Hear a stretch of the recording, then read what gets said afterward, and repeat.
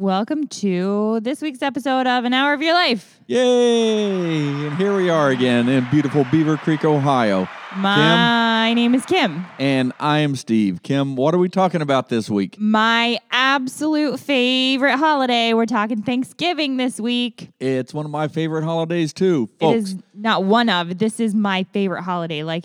Thanksgiving is why I was made. I'm convinced. There is a new rule. I think it's being written into law right now. At 1 a.m. on Wednesday morning, set your bathroom scales back 15 pounds. Oh, is it 15 now? I thought it was only 10. I'm on board with 15. 15 pounds. Okay, so Thanksgiving is also one of my favorite holidays. Not do we just get to see a lot of family and friends, but we get to gorge on things like turkey and ham, sweet potato casserole, mashed potatoes, green beans casserole, pumpkin pie, pecan pie, which is my favorite pie, and apple pie. We're going to talk about some of those things.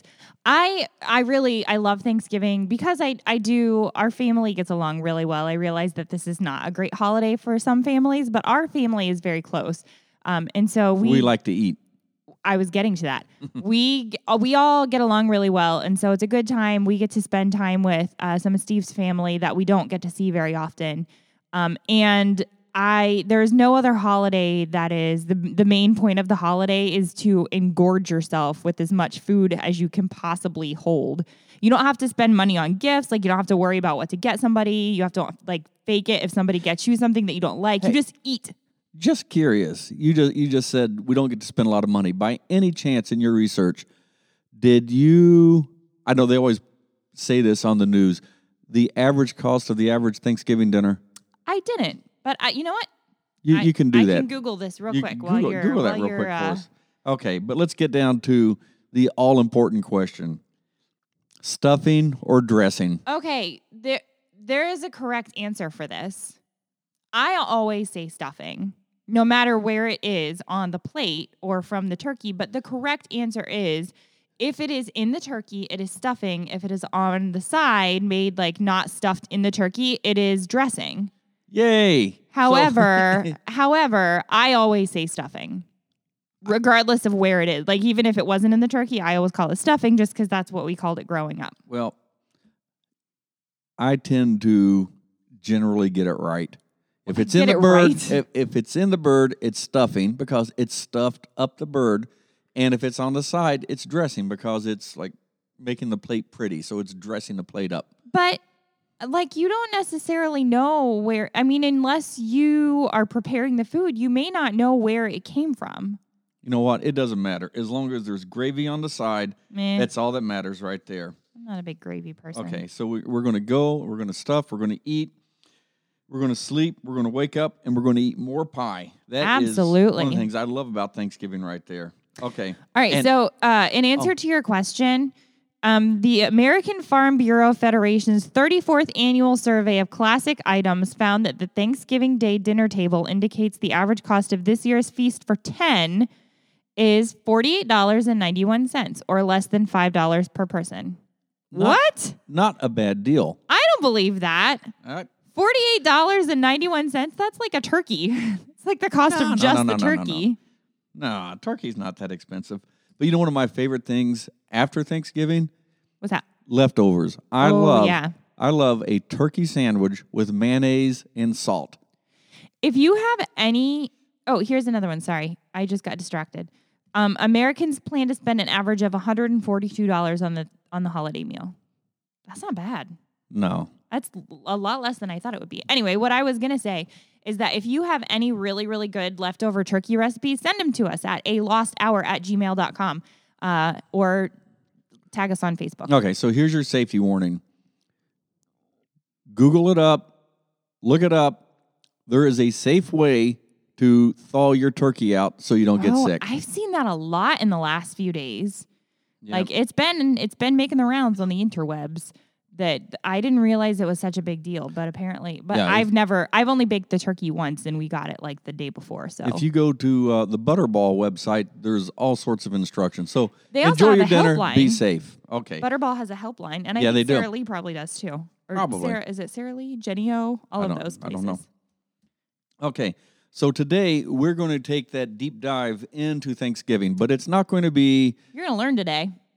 today is another educational show. It's not just about what the Pilgrims did. I mean, we tend to think of Thanksgiving like that the Pilgrims left England to come to the New World for religious freedom. They sailed over in the Mayflower. They landed at Plymouth Rock, Massachusetts.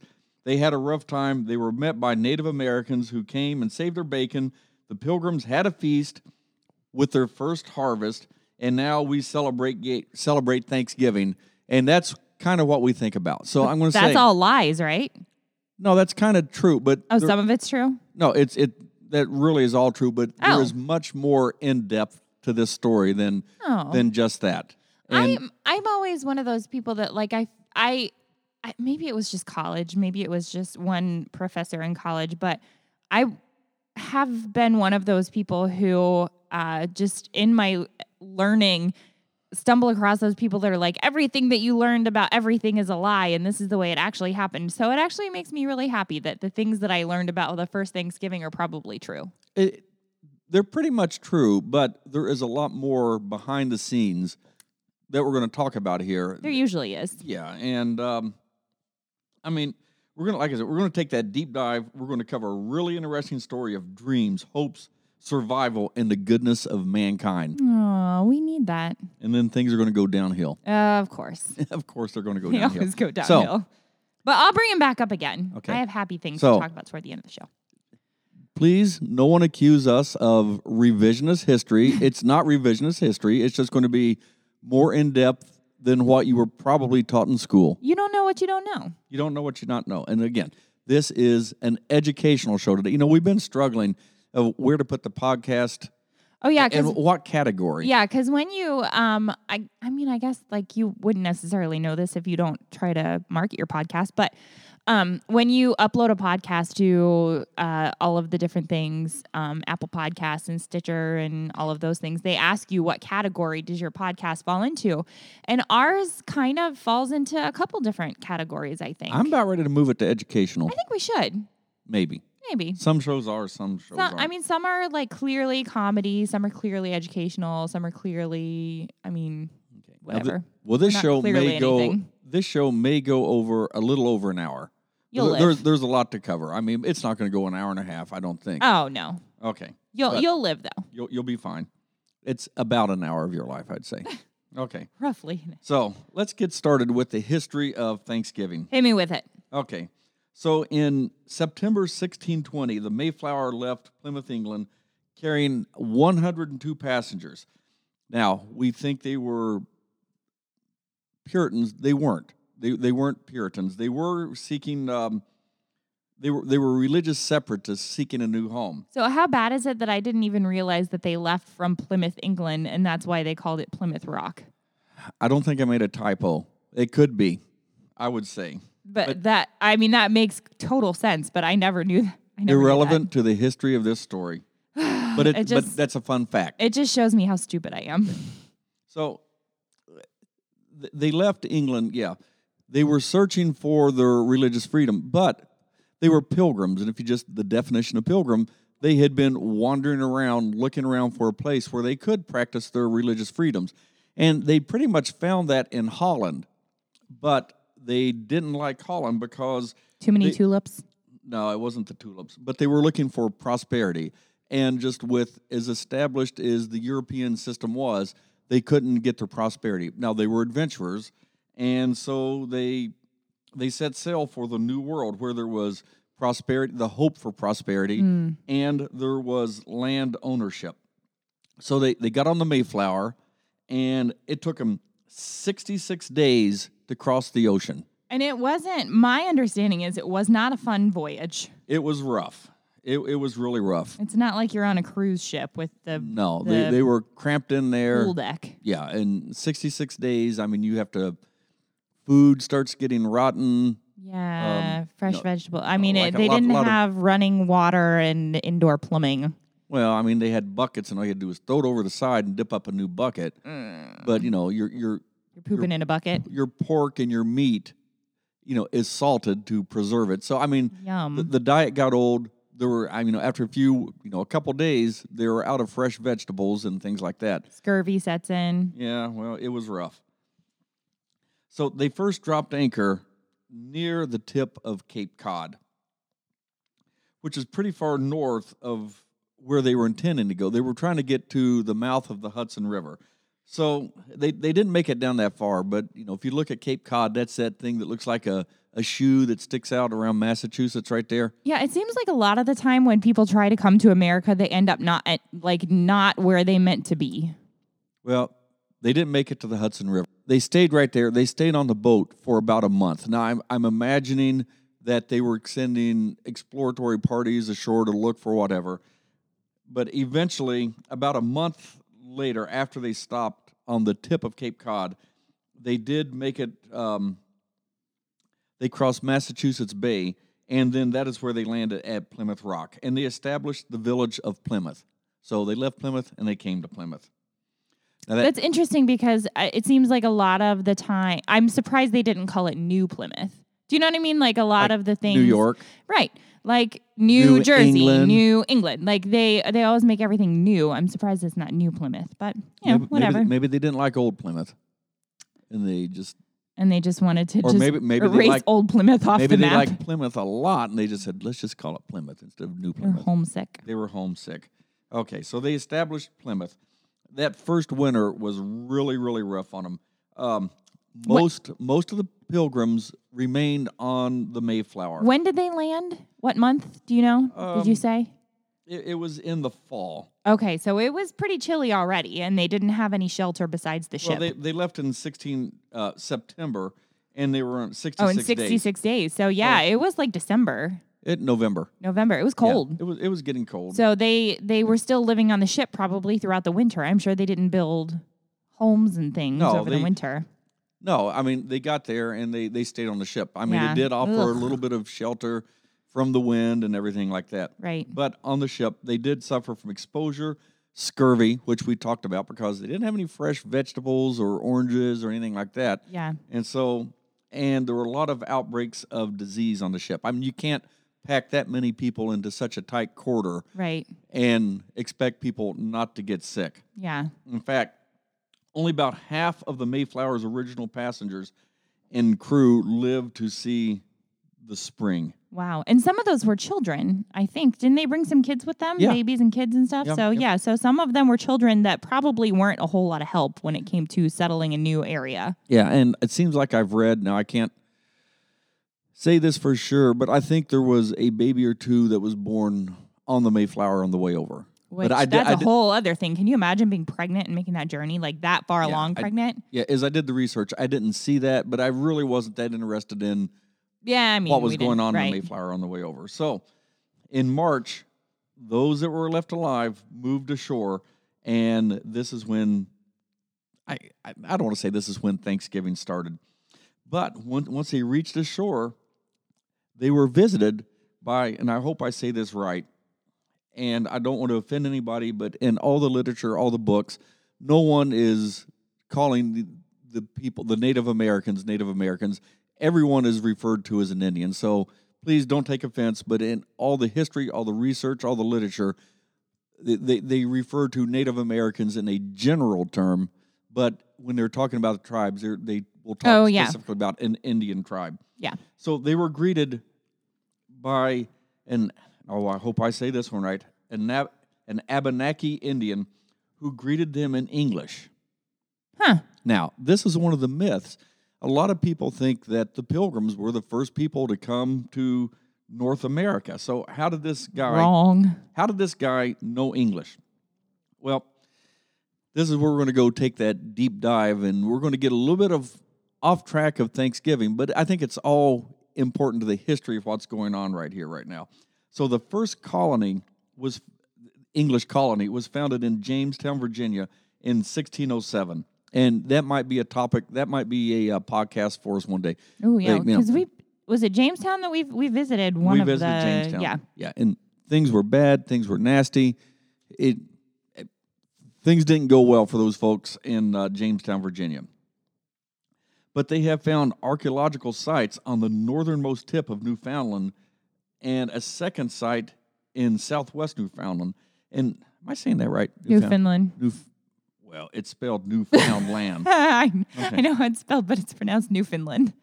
But these are the only known sites of what was possibly or most likely a Norse village in North America outside of Greenland. So there's connections that people think this was the first attempt of Leif Erikson to establish his colony of Vinland. Ooh, I'd like to do a show on him sometime. Those in the year 1003. And now there could have been visits earlier than that, but these are the first. I want to say proven, but when there's archaeological evidence that people had first visited, other than the Native American tribes who lived here. So let's just bust that myth wide open right there. The Pilgrims were not the first Europeans to visit America. Not by a long shot. Yeah.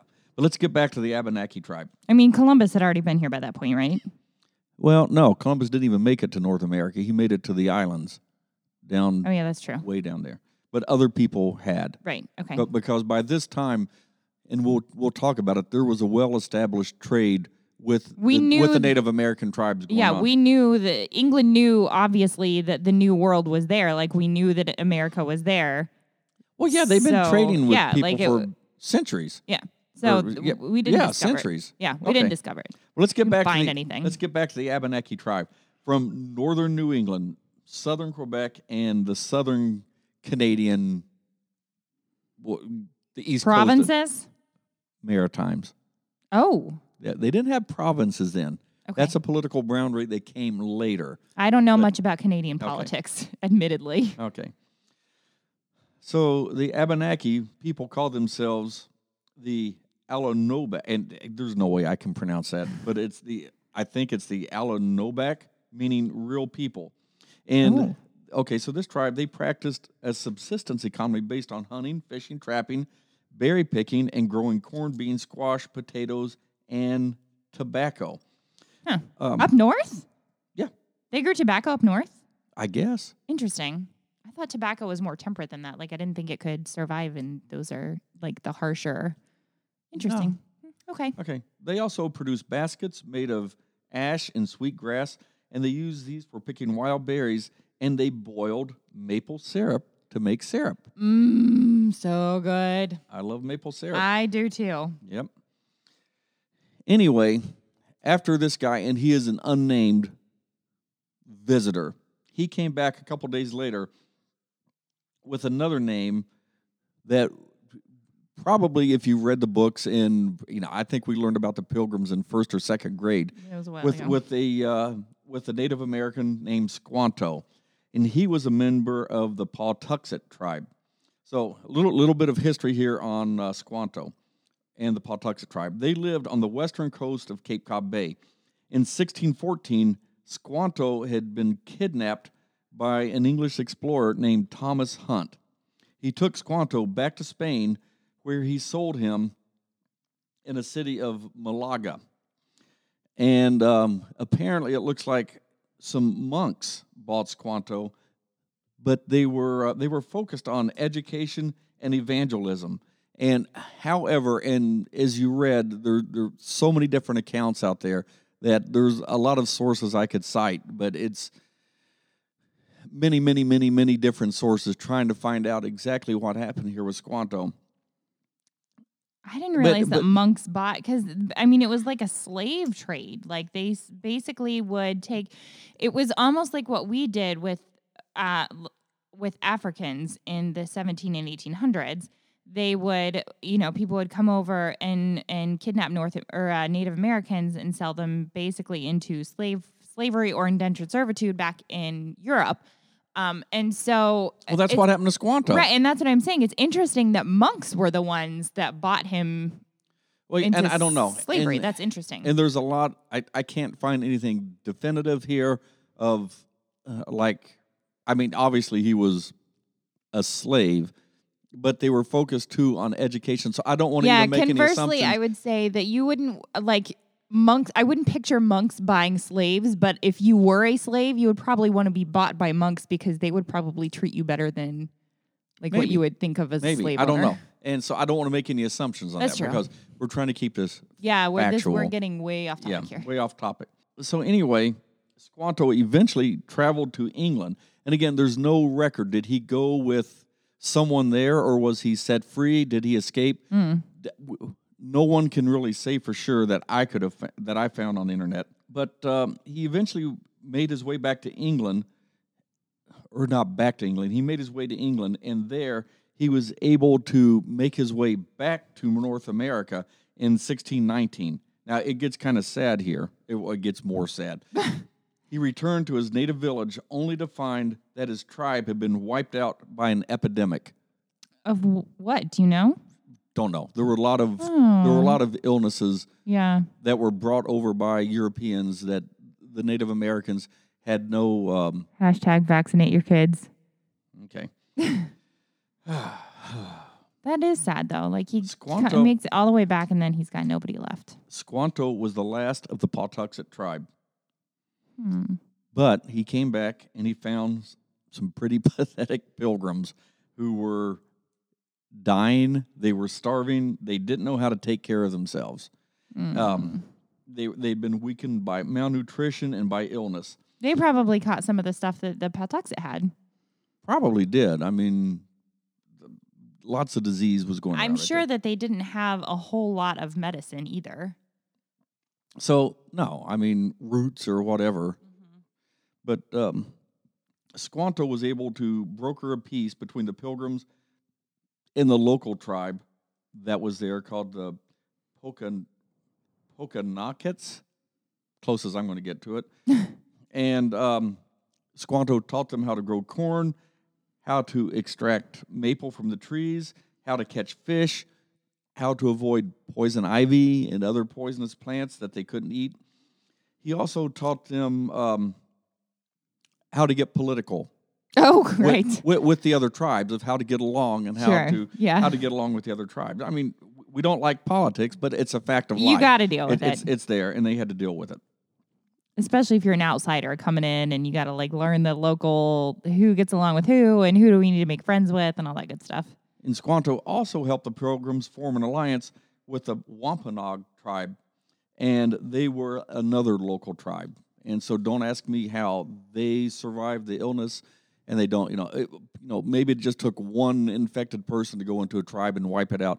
And they weren't all the tribes were living distances apart. Oh, yeah. So, I mean, that's, I guess, how it could have wiped out just that one tribe. Kind of makes me think, like, I wonder if the Native Americans later kind of cursed Squanto's name. Like, if you had just let them die out, we wouldn't have had the Trail of Tears and the long walk and all the things that we ended up having to go through as Native Americans. That had already been established. I mean, there were you can't blame Squanto for that because there were settlements all the way from Virginia all the way up. So well, fair enough. You can't blame Squanto for that. But that alliance that Squanto helped broker lasted for more than 50 years. Nice. So it was a peaceful relationship for a while that was going on there. Oh, good. And this is one of the sole examples of harmony between the European colonies, the colonists, and the Native Americans. Now, I think we need to talk a little bit about the Native American situation, what was going on at this point right now. Okay. Now, this is a very rough generalization because we only have an hour. There are entire books dedicated to what's going on. But let me just summarize here. And you have to remember, too, before we launch into this, that they are, when we say tribes, we really mean nations. Like, each Cultures. one of these tribes was different from the other tribes. They were not, you can't just lump all Native Americans believe such and such and such. That's not the case. No. There were many different cultures, and if you get into how you describe what a culture is, there were over, I think, 350 different tribes in North America, and almost each tribe had its own distinct language. So, I mean, you might be able to, from this tribe, and you might go 40 miles away and not be able to communicate with another tribe. Right. They all had different spiritual practices. They all had different, like, they were very, very different. So please don't just lump all Native Americans together in your mind because that's not accurate. So, but I am going to have to do a rough generalization here. So these Native American tribes were either agricultural, their foundation, not their foundation, but their livelihood was either agricultural or they were hunters and gatherers. And they established trade with those European explorers that had been coming over for a couple hundred years prior to this. So, I mean, they were learning to speak English, and they had some established trade. Fur trade was one of the big It was. Yeah. And actually, up in the Great Lakes region, there were some really big, awful battles fought over the fur trade between the British and the Native Americans. Yeah. It was really nasty. Maybe we'll talk about that sometime too. But so the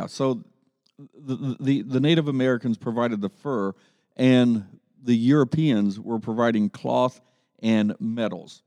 So the tribes, prior to this, they traded amongst themselves, not so much for profit, but as of need. So like if you were a hunter-gatherer tribe, you may have had the pelts and the things like that to make the warm clothing. So you would trade with that tribe 20 miles away who had corn and things gathered up so you could do. So their trade wasn't based off there wasn't profit. Money. It was like a barter system. It was need-based. Tribes begin to specialize in their product. Like one tribe would specialize in beaver pelts. Another tribe might specialize in doing that. So, I mean, it was kind of like a very organized system that they were doing, loosely organized, but it was organized, and certain tribes started to focus on, I can do this. We can raise corn. We can do this. We can do that. I'm starting to have flashbacks to elementary school, and all this stuff is kind of starting to come back to me. So as this stuff happened, I think it's just a natural progression. Trade alliances started to begin to get established, and this led to political boundaries amongst the Native American tribes. Like, okay, we're taking our pelts from here because we're making profit from here, and we need these for our tribe. And okay, well, we need this here. So they started establishing these political boundaries to do this. This eventually led to warring amongst tribes. And, we hear now, I mean, if you go on the, on social media, is people try to do stuff, well, the Native Americans, they weren't exactly peaceful. They were doing this and they were doing that. Generally, they got along, and it wasn't until trade and barter started coming into it that, from my research, I think this is when we start seeing the disharmony with what's going on with these folks right there. Okay, this is one of those things that I'm going to probably have to apologize for, but this is how I kind of... don't. No. This is kind of how I reconcile it in my mind, is like the human nature.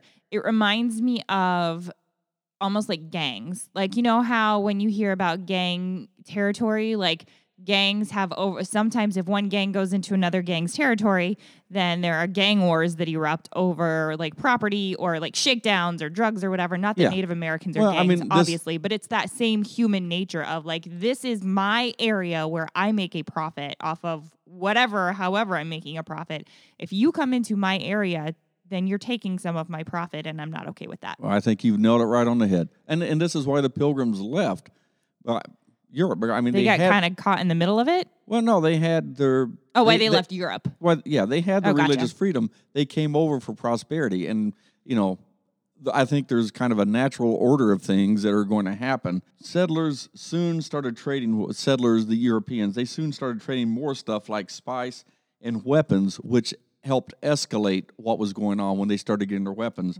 And I would imagine they probably started trading alcohol around this time too, which when you're trading guns and alcohol, probably not the best combination. Okay. When I picture these guns, I'm picturing the blunderbuss where it's got that big thing, looks like a horn sticking out there. Okay. The look on your face. Now, many tribes were weakened by disease too. In fact, the early explorations killed, of the people coming over, prior to the Pilgrims, killed, they think, between 90 and 95% of the local native inhabitants due to disease. Wow. So that is a lot of people that died due to disease. And so let's take this a little bit further. They didn't have the people out there to work the fields, so this left a lot of cornfields and other cleared areas open for the Pilgrims to take over. So there's a lot of dead Native Americans who can't work these fields that have been cleared, for how many years Right. before. Now these fields are there. And so now the pilgrims have gone in and We're just they're going to take it. This belongs to us now. maybe that possibly happened, or that may have been some of those trade deals that were worked out saying, hey, we're not using these fields and do that. So, I mean, yeah, good. look, we don't want to make any assumptions about what happened. We weren't there. There is not a lot of recorded history of exactly what happened. So, Fair enough. yeah, we just don't know. This also meant that the Indians were in no condition to disrupt the arrival of the colonists. So they were outmanned, they were outgunned. As time goes on, more and more European settlers came in, and at this point, the Native Americans didn't have enough force to stop it. Right. And we don't know necessarily if they wanted to, because there was this trade. Yeah, they were making money. They were making money. They were not money, but they were Profiting. making a profit. In their own way. Yes, They were profiting off They were this. getting something out of it. Yeah. So I mean, and they were at this point, they were relying on this trade for their livelihood too. Right. Because they were getting, like the wool, the cotton and the stuff like that.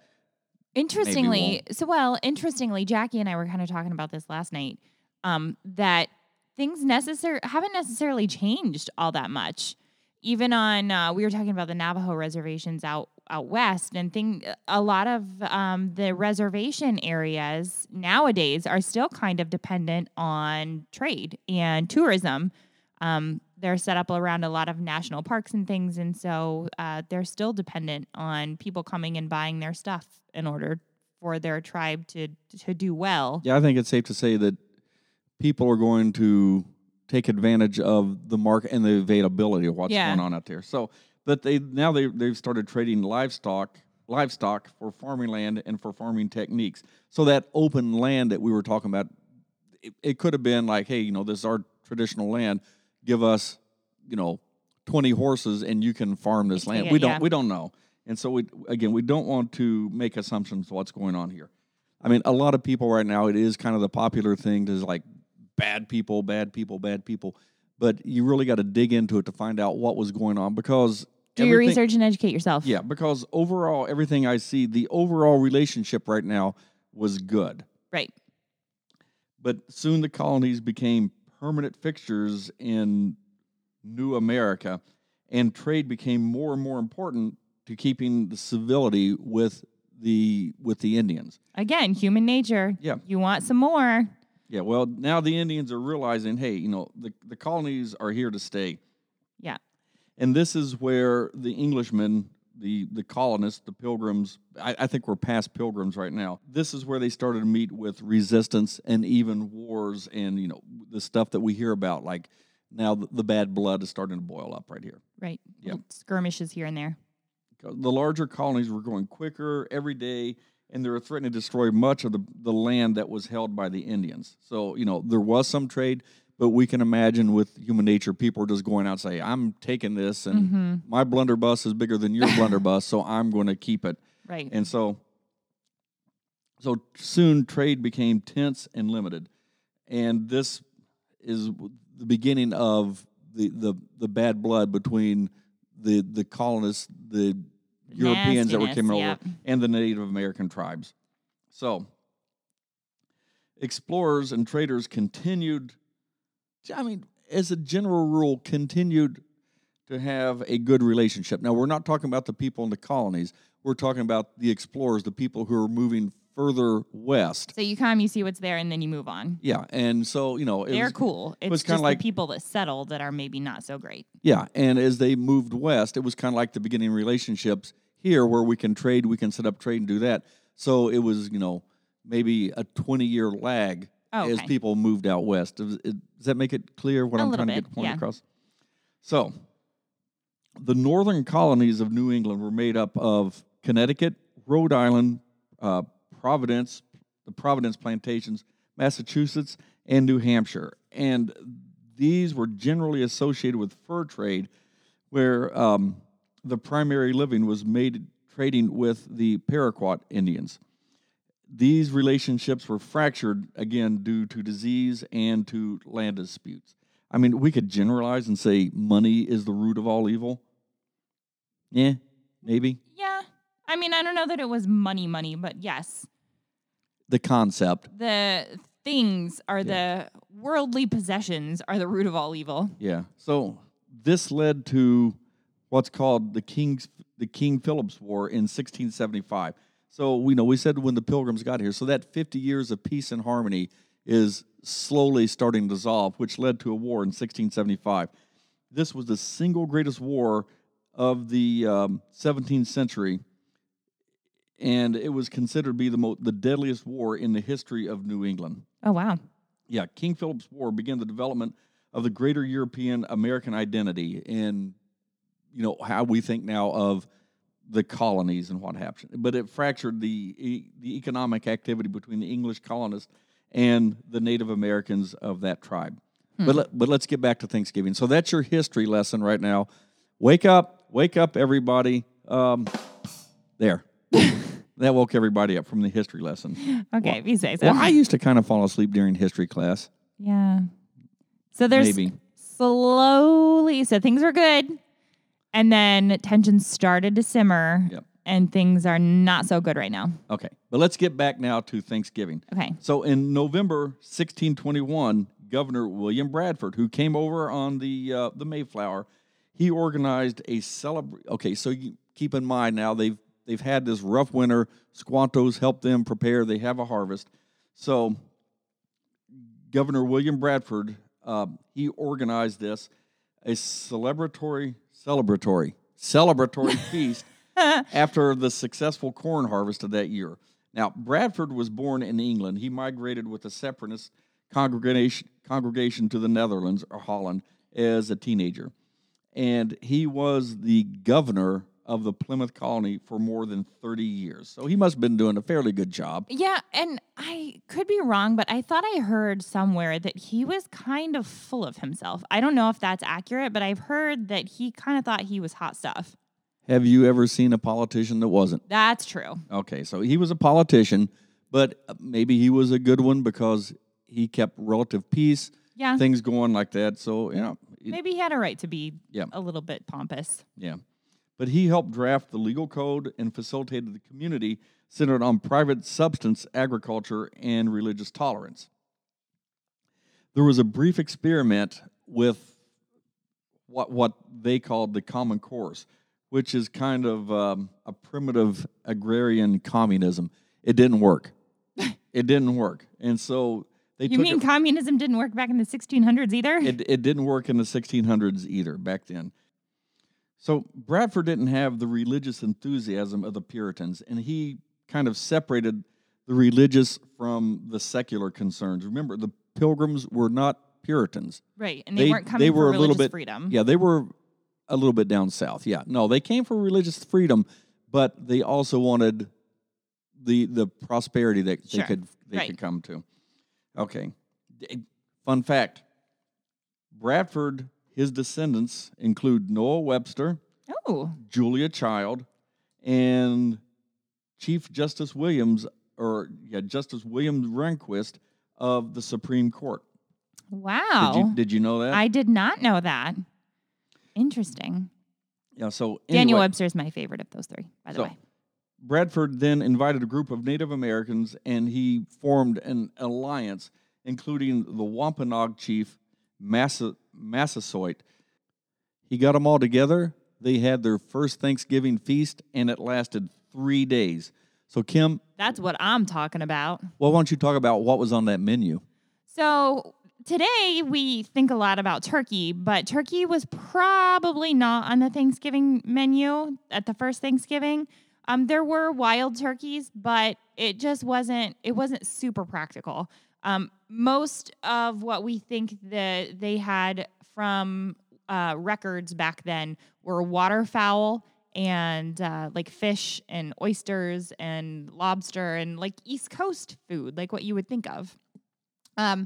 Later, turkeys became kind of a bigger deal because they're not super uncommon, but they're not as common as other types of meat, so they can still be trotted out. See what I did there? Like a turkey trot for special occasions. And they're also good because they're big birds, so they feed a lot of people, but they weren't there at the first Thanksgiving. They did also have, and they weren't stuffed with bread. Like we talk about stuffing versus dressing. Those first, like ducks and geese and stuff, probably were not stuffed with bread, but with onions, herbs, and possibly chestnuts. And they probably had venison, maybe some eels, and their vegetables. Oh, yum. I know, right? I want to go up to Kroger and buy me some eels for Thanksgiving dinner. Yum. So their vegetables were most likely carrots, squash, turnips, garlic, and corn. We've mentioned corn a little bit, but it's not like the corn that we kind of think of in the Midwest. It's more like feeder corn or Indian corn, like the smaller, kind of tougher corn. Well, it had probably been pulled off the cob, ground up into cornmeal, and made it was not like the hearty corn, biscuits or something like that. Yeah. Corn. And pumpkins. They had pumpkins, but they did not have pumpkin pie because there was no butter or wheat flour for crust, so no pie. Womp womp. And as far as drinking and what they had to drink, probably water. They had a little beer, but not very much, so they most likely drank water. I bet they were brewing beer by this time. Probably not. I bet they were. You are looking at different sources than what I looked at then. They probably brought rum and spirits over on the Mayflower with them. They only had about 3 gallons of beer at the first Thanksgiving, and so they probably didn't drink very much beer. They may have had some, but they only had about 3 gallons of beer. Okay, they were growing corn. I bet it didn't take them long to figure out how to make moonshine. Based on my research, they probably drank water.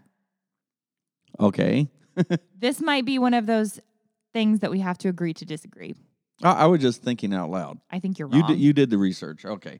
But I think I will disagree on this one because what I read is that after their Thanksgiving dinner, what do we do after Thanksgiving dinner? Sleep.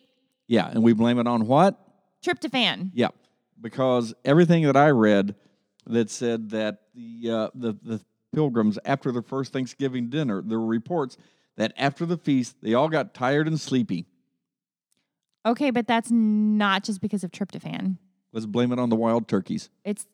That happens to your body regardless of, like I just passed anatomy and physiology. If you eat a great deal of food, that's what's going to happen to you no matter what the food is that you eat, unless it's high in sugar content, which the food that they ate was not. So, well, essentially, this was their first Thanksgiving. I read, too, that they may have been eating swans. Good chance. I mean, waterfowl. Okay. Waterfowl, so ducks, geese, possibly swans, some venison because deer were plentiful back then, much in the same way they are now. Yeah, there's tons of deer out there. Eels, fish, oysters. The deer, they just maybe scallops. Wait on the side of the road, and they wait, and they wait, and then they pounce. Accurate. Yeah. I hit 2 of them in 1 year. Yeah, so some of the things that we think of as like traditional Thanksgiving food, like the vegetables, they had, but other things like you said, I don't know that I would consider eels part of the normal Thanksgiving meal. I mean, I'll put an oyster maybe in the stuffing or the dressing. Yeah, but I'm not putting eels in there. Yeah, yep. Okay, so but you know what? They didn't have a lot of pies or cakes or desserts. Nope. Because the sugar, they pretty much used up all their sugar. So that probably is why they didn't have a lot of beer and alcohol, because they did need sugar to produce that. Yeah. So you're right. I know I am. Okay. I just had something and I lost it. Something about chestnuts and how they stuffed their birds with chestnuts. I actually would try that. That sounds kind of good. I think it would be chestnut stuffing. Well, they held their second Thanksgiving celebration in 1623 to mark the end of the long drought that had threatened the harvest year. So now we had the tradition of the Thanksgiving feast. And during the American Revolution, the Continental Congress designated one or more days of Thanksgiving a year. In 1789, George Washington issued the first Thanksgiving proclamation by the national government of the United States. He called upon the Americans to express their gratitude for the happy conclusion to the country's war of independence and the successful ratification of the United States Constitution. John Adams and James Madison also designated Thanksgiving during their presidencies. So, and then in 1817, So we're kind of progressing now. It's an established Right. holiday, established traditional event. In 1817, New York became the first of several states to officially adopt its annual Thanksgiving holiday. Now, what's kind of interesting here, the American South remained largely unfamiliar with this tradition. I don't know why. Interesting. Yeah, I don't know why. Then in 1827, Sarah Josepha Hale, who was an author, and you know what? Among other things, you know what she did? She wrote the nursery rhyme, Mary Had a Little Lamb. Did you know that? I did not know that. She's not Mother Goose, is she? No, I don't think so. I don't know. Because Mother Goose's name was Mary. We've been to her grave Oh, that's right. in Boston. Mhm. Yep. So she launched a campaign to make Thanksgiving a national holiday. Took her 36 years, and she published a bunch of editorials, sent a whole bunch of letters to governors, senators, presidents, and other politicians, and she earned the title of Mother Thanksgiving. And then finally, in 1863, Abraham Lincoln heard her request, or finally said, I've had enough of this, Yes, probably. and we're going to do it. So he made a proclamation. Poor Abe was surrounded by demanding women. Yeah, so he made a proclamation to ask God to commend to his tender care all those who have become widows, orphans, mourners, or sufferers in the lamentable civil strife, and to heal the wounds of the nation. And that was Thanksgiving up until, he made Thanksgiving the final Thursday of November. And Sarah Josepha Hale was also, she was not only the writer, but she was also an editor of a magazine called Godey's Lady Book. And she actually started publishing Thanksgiving recipes in the 1800s. So not only did she petition for Thanksgiving, she's also where we get most of our Thanksgiving recipes from. Really? Yep.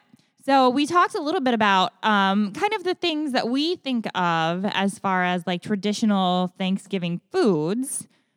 But what, well, let me just finish up right here. Okay, go ahead. Because we're almost to the end of Thanksgiving, the history of Thanksgiving. So Thanksgiving remained Thanksgiving the final Thursday in November until 1939, when Franklin Delano Roosevelt moved the holiday up a week in an attempt to spur the retail sales. See, money's coming back into play. Yep.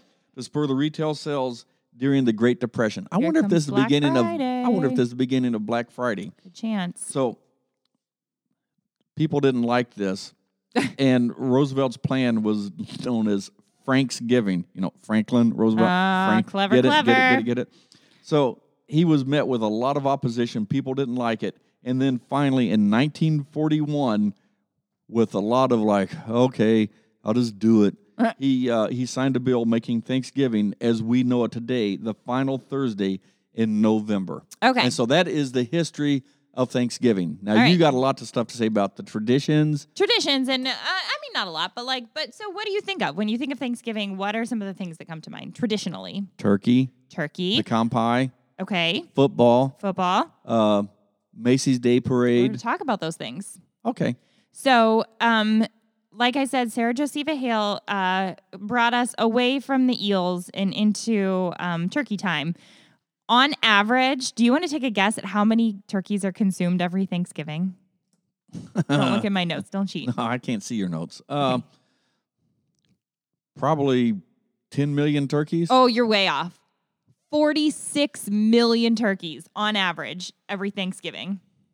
That is a lot of turkey. I'll just say there are a lot of memes going around about turkeys There right are. now, and they're funny. They I like are. the one with the turkey like dressed up in the taco shell. Wait, what was the one you saw?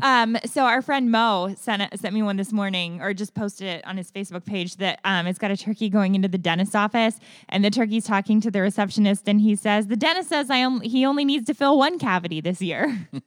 So on average, 46 million turkeys are sold sold every Thanksgiving. We talked about how originally turkeys were not stuffed with bread. Now they are. Or if I'm really curious if you are listening from a different part of the country other than Ohio or the Midwest, do you stuff your turkey with different things for Thanksgiving? If you do, let us know. I'm curious if there's like regional differentiations between stuffings. Well, do you remember the one year we invited the guy who couldn't make it home, and he was from Hawaii, and he said they have Spam. his traditional thing was Spam. So we deep fried a turkey that year, and I got 3 cans of Spam. It was really I put neat. it on the hooks, and I deep fried 3 cans of Spam for him that year. Now, we just got done talking a little bit about presidents. Now, in 1947, the National Turkey Federation, which I didn't even know was a thing that existed, but it is, they began gifting the president 1 live and 2 dressed turkeys every Thanksgiving. Now, Kennedy was reportedly the first one to spare the living turkey. So you always hear about the pardon, pardoning the Thanksgiving turkey at the White House. He was the first one that did that, although the official, just because he said, well, I'm not going to eat this. So I'm not going to kill it and not eat it. Did he want Spam? No. I think he already had. He was from Massachusetts. I bet he wanted eel. Oh, he might have. Swan and eel. But bear in mind, so the Turkey Federation not only gives them the live turkey, they also give them 2 dressed turkeys. So maybe he was like, I don't really need 3 turkeys. These 2 will be good. I'm going to spare the life of this other turkey. I think there's a lot of people working in the White House. That's true. But the official turkey pardoning didn't begin until Reagan's administration in 1987. And the turkeys are usually sent to a petting zoo, although this is a little sad. Most of them end up dying anyway within a year because they're so big. So they can't live because they're like super turkeys. Are they injected with hormones and steroids and stuff? I don't know. I don't want to. You'll have to. You can find that out yourself. Go to the National Turkey Federation's website and you can do your own research on that. So we also think about like mashed potatoes. I am so excited. That's one of the things that I look forward to the most when we go home for Thanksgiving is my sister-in-law makes these amazing potatoes that it's like a Pennsylvania Dutch recipe. She puts tons of butter and sour cream and celery in them. And celery. So good. I'm so excited about her potatoes. But white potatoes came to America from the Bahamas in 1620. So they're not native to America. And in the late 1600s, cranberry sauce started showing up on plates. Now, oh no, I've been hearing about cranberry sauce for like 3 days now. I learned about cranberries. Cranberries are so bad. It is. I didn't realize this, and I said I wasn't going to eat any more cranberries, but then Steve. Except this morning, we went to get our coffee. I forgot that I said, and there was a cranberry scone there. I forgot I said I was. And I waited till she took like 2 bites out of that cranberry scone, and I said, "Kim, what about that cranberries?" It was actually cherry scone, but you're right. The thought matters. The thought was there. The thought was there. I totally forgot and lost track of my morals. But anyway, cranberries it's almost impossible to grow organic cranberries because cranberries are actually a really difficult and finicky plant. And since they're indigenous to this part of the world, they're indigenous to America, there are a lot of pests that have kind of evolved along with them. So, and this is not, I did do like research to make sure that I'm getting reliable sources and that this is not just like some conspiratorial, like anti-cranberry market. From the blueberry crowd. Yeah, no, this is actually kind of like openly admitted. You can go on the USDA's website, or is it USDA? Yeah. Yeah. And on average, 13 different pesticides and additive growth chemicals are used to grow cranberries. And then, interestingly, so there's the Clean Water Act. Well, I've seen these things. They're like out like in bogs, and they're like floating around. Yes. There's the cranberries actually grow on a vine, but they flood them. They flood the cranberry bogs, basically. And so there was the Clean Water Act, but cranberry bogs and rice paddies are not included as part of the Clean Water Act. So the cranberry growers don't have to do anything with these pesticides. Like basically they flood the bogs, and then when the water runs off into like the neighboring community's drinking water or whatever, it's filled with these pesticides. And because bogs and rice paddies are not part, it's a loophole in the Clean Water Act. And it's such a problem that Wisconsin has actually introduced legislation to kind of like cut down on the amount of pesticides or sort of force farmers to clean up the water before it leaches from the bogs into the drinking water. I bet they can figure out some way to put filters in there to do it. You know what bothers me too? What's that? Is I've seen these pictures. These farmers are out there like waiting around. Yes, and that's accurate. And they're waiters. Yes, that's accurate. So they are waiting in this like pesticide-laden water for a profit, for the cranberry profit. So yes, I'm sure there is a way to do it. I'm buying lots of cranberries. I love that jelly cranberry stuff. I'm sure there is a way to do it more safely and better, but they'll figure it out. The profit is there's probably such a slim profit because this is the only time of year that people really buy cranberries. So there's probably, until someone forces them to do better in their farming practices, they're probably not going to. Anyway. So the other food that I really, really wanted to talk about. I don't know one person that has died from eating a cranberry. Well, I don't either. But I don't know a lot of people that really like cranberries that much either. Right here. Okay. You're going to die of a lot of You wanted a cranberry scone this morning, so there you go. I did. But one of my, and people are probably going to think I'm gross for this, but one of my favorite Thanksgiving foods is green bean casserole. And I like it. Do you? Green bean casserole was invented by this poor lady. Her name was Dorcas Riley. She was a home economist who worked in the Campbell's Soup Kitchen, which was a thing. I would imagine that it probably still is. You know those the recipes that you get on the sides of Campbell's soup labels? Mm-hmm. They actually have like a test kitchen that there are people, like they have chefs that work for Campbell's that create recipes. And that's what Dorcas Riley was. She was just kind of messing around with ingredients, and she made a gray-green casserole thing. You know how I know this? How do you know this? Because when I was a little boy, I came up with an idea for a breakfast cereal. Oh, and yes, I know wrote it out, and my mom sent it to Kellogg's or General Mills or somebody like that, and they wrote back thanking me, for what a good idea. But they have their own people who designed that. But they sent me a whole bunch of Captain Crunch. No, it wasn't Captain Crunch. This is not the Captain Crunch. It was the sampler things. Oh, cool. Yeah. I used to love those. Like the little individual boxes. So she was just messing around with frozen green beans and cream of mushroom soup, and she added the French fried onions that you have on the green bean casserole to add some color because it was like a gray-green kind of unappetizing they taste looking. Good too. So, and Campbell's Soup says that today they estimate that 40% of the cream of mushroom soup that they sell goes to make green bean casserole. Well, good. So there Don't you go. stop making it because I like it. Cranberries and cream of mushroom soup are the big sellers this time of year. So now, after you have eaten your meal, you sit down on the couch to watch football before you fall asleep. You know, I am a hometown girl. OH. I-O. But besides just Ohio, do you know who was the first winner of an NFL game that was played on Thanksgiving Day? No. The Dayton Triangles. And that's the truth. Okay. So the NFL National Football League has played on Thanksgiving every year since its inception in 1920. And the Dayton Triangles won that year. Should we inject the controversy that's going on right now? Actually, it's over right now. It's over. Yeah, no. Okay.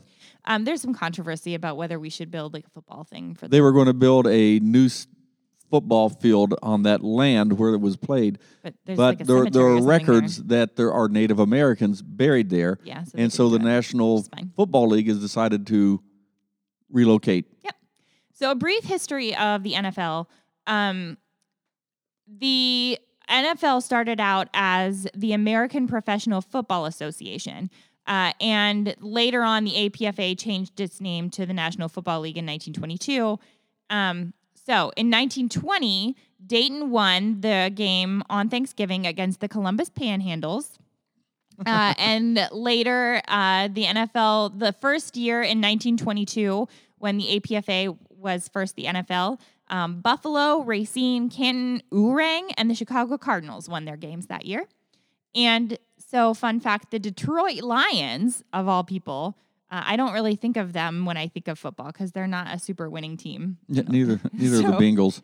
But the Lions have hosted almost every year since 1934. I think they took a break during World War II. And the Dallas Cowboys have hosted a game since 1996. And then in 2008, the league added a third rotating game every Thanksgiving Day. So it's always in Detroit, Dallas, and then there's a third game on Thanksgiving Day that they play. But in the morning, what do we watch on TV? You watch it. The parade was never a big deal for me. Oh, it was a big deal in my house. We always watched the Macy's Thanksgiving Day Parade.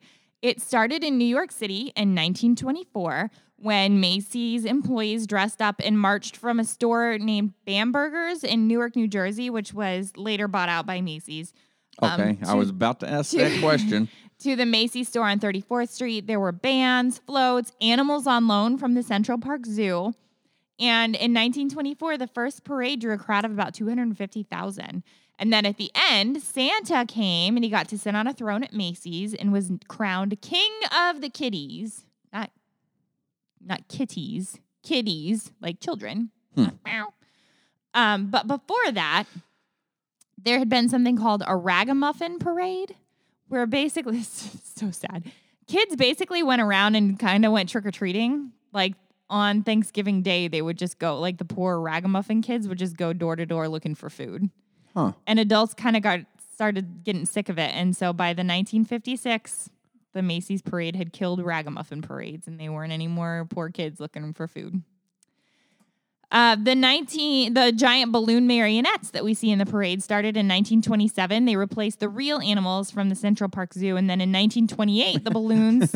What? Yeah, it's a lot safer if the balloon gets away versus the tiger. Well, here's the thing. In 1928, the balloons were released, and they popped, like, over the city. And then after that, they were made a little better, so they'd float a little longer, and they were still released. And I don't think they do this now. No. But Macy's would like release these giant balloon marionettes over the city. And if you found one and you sent it back to Macy's, they would send you a gift. Well, that's nice. The oldest balloon is Felix the Cat, who first appeared in 1931. And the Macy's Thanksgiving Day Parade was first televised in 1948 and has happened every year since 1924, except for World War II, 1942 to 1944, just because the supplies for the balloons were being rationed. Yep. And employees of Macy's are still invited to walk in the parade today. Well, how about that? So there you go. A little bit of Thanksgiving tradition from today. Not nearly as in-depth as your history, but fun nonetheless. It is. Again, this whole podcast, it was an educational podcast. It's not meant to become revisionist history or anything like that. It is about just really how it all came about. We hope we provided you with a little bit of background information, not just on Thanksgiving, but some other stuff. Yep. Hey, look, we got a bunch of, we're kind of laying out our schedule for the next couple weeks of what our podcasts are going to be. We have a good one, surprise coming up for Christmas or just before Christmas. We do. Next week, we will probably not broadcast until Sunday because we'll be traveling on Saturday. But next week, we'll have part 2 of the model series, part 2 final last bit of our models. We took a break this week to focus on Thanksgiving, but models part 2 will be out, and then we're going to start working on some really cool, fun stuff for you for December. So, Kim, if anybody wanted to listen to us, you can find us on all the things, Podbean, Stitcher, Apple Podcasts. We post a link on our Facebook page. You can find us on Instagram. Oh, also, I'm going to put this out there. Best of Dayton nominations are out. If you go to our Instagram page, there's a link on our profile, and we would so appreciate it if you would nominate us for Best Local Podcast. So you go to our Instagram page, just click on the link, and I don't know, you might have to do a search for Best Local Podcast, then just type in an hour of your life and hit nominate, and we would be ever so grateful. Oh, yeah. I would. I don't know if we're going to win. I don't know if we're even going to make it to the finals, but we would appreciate nominations. So you can nominate us more than once, too. Like, you can go on every day and nominate us. Yeah. So as we wrap this down, we hope everyone has a great Thanksgiving. Lots of food, lots of rest. Spend some time with your family. Yeah. Don't talk politics. Nope. Or religion. Yep. Just enjoy the turkey. Talk about old times. Yeah. Maybe play some board games or something. Take the time off. Absolutely. So from our family to yours, happy Thanksgiving, and thank you for spending an hour of your life with us. So from the beautiful studios in Beaver Creek, Ohio, thanks for spending an hour of your life with us.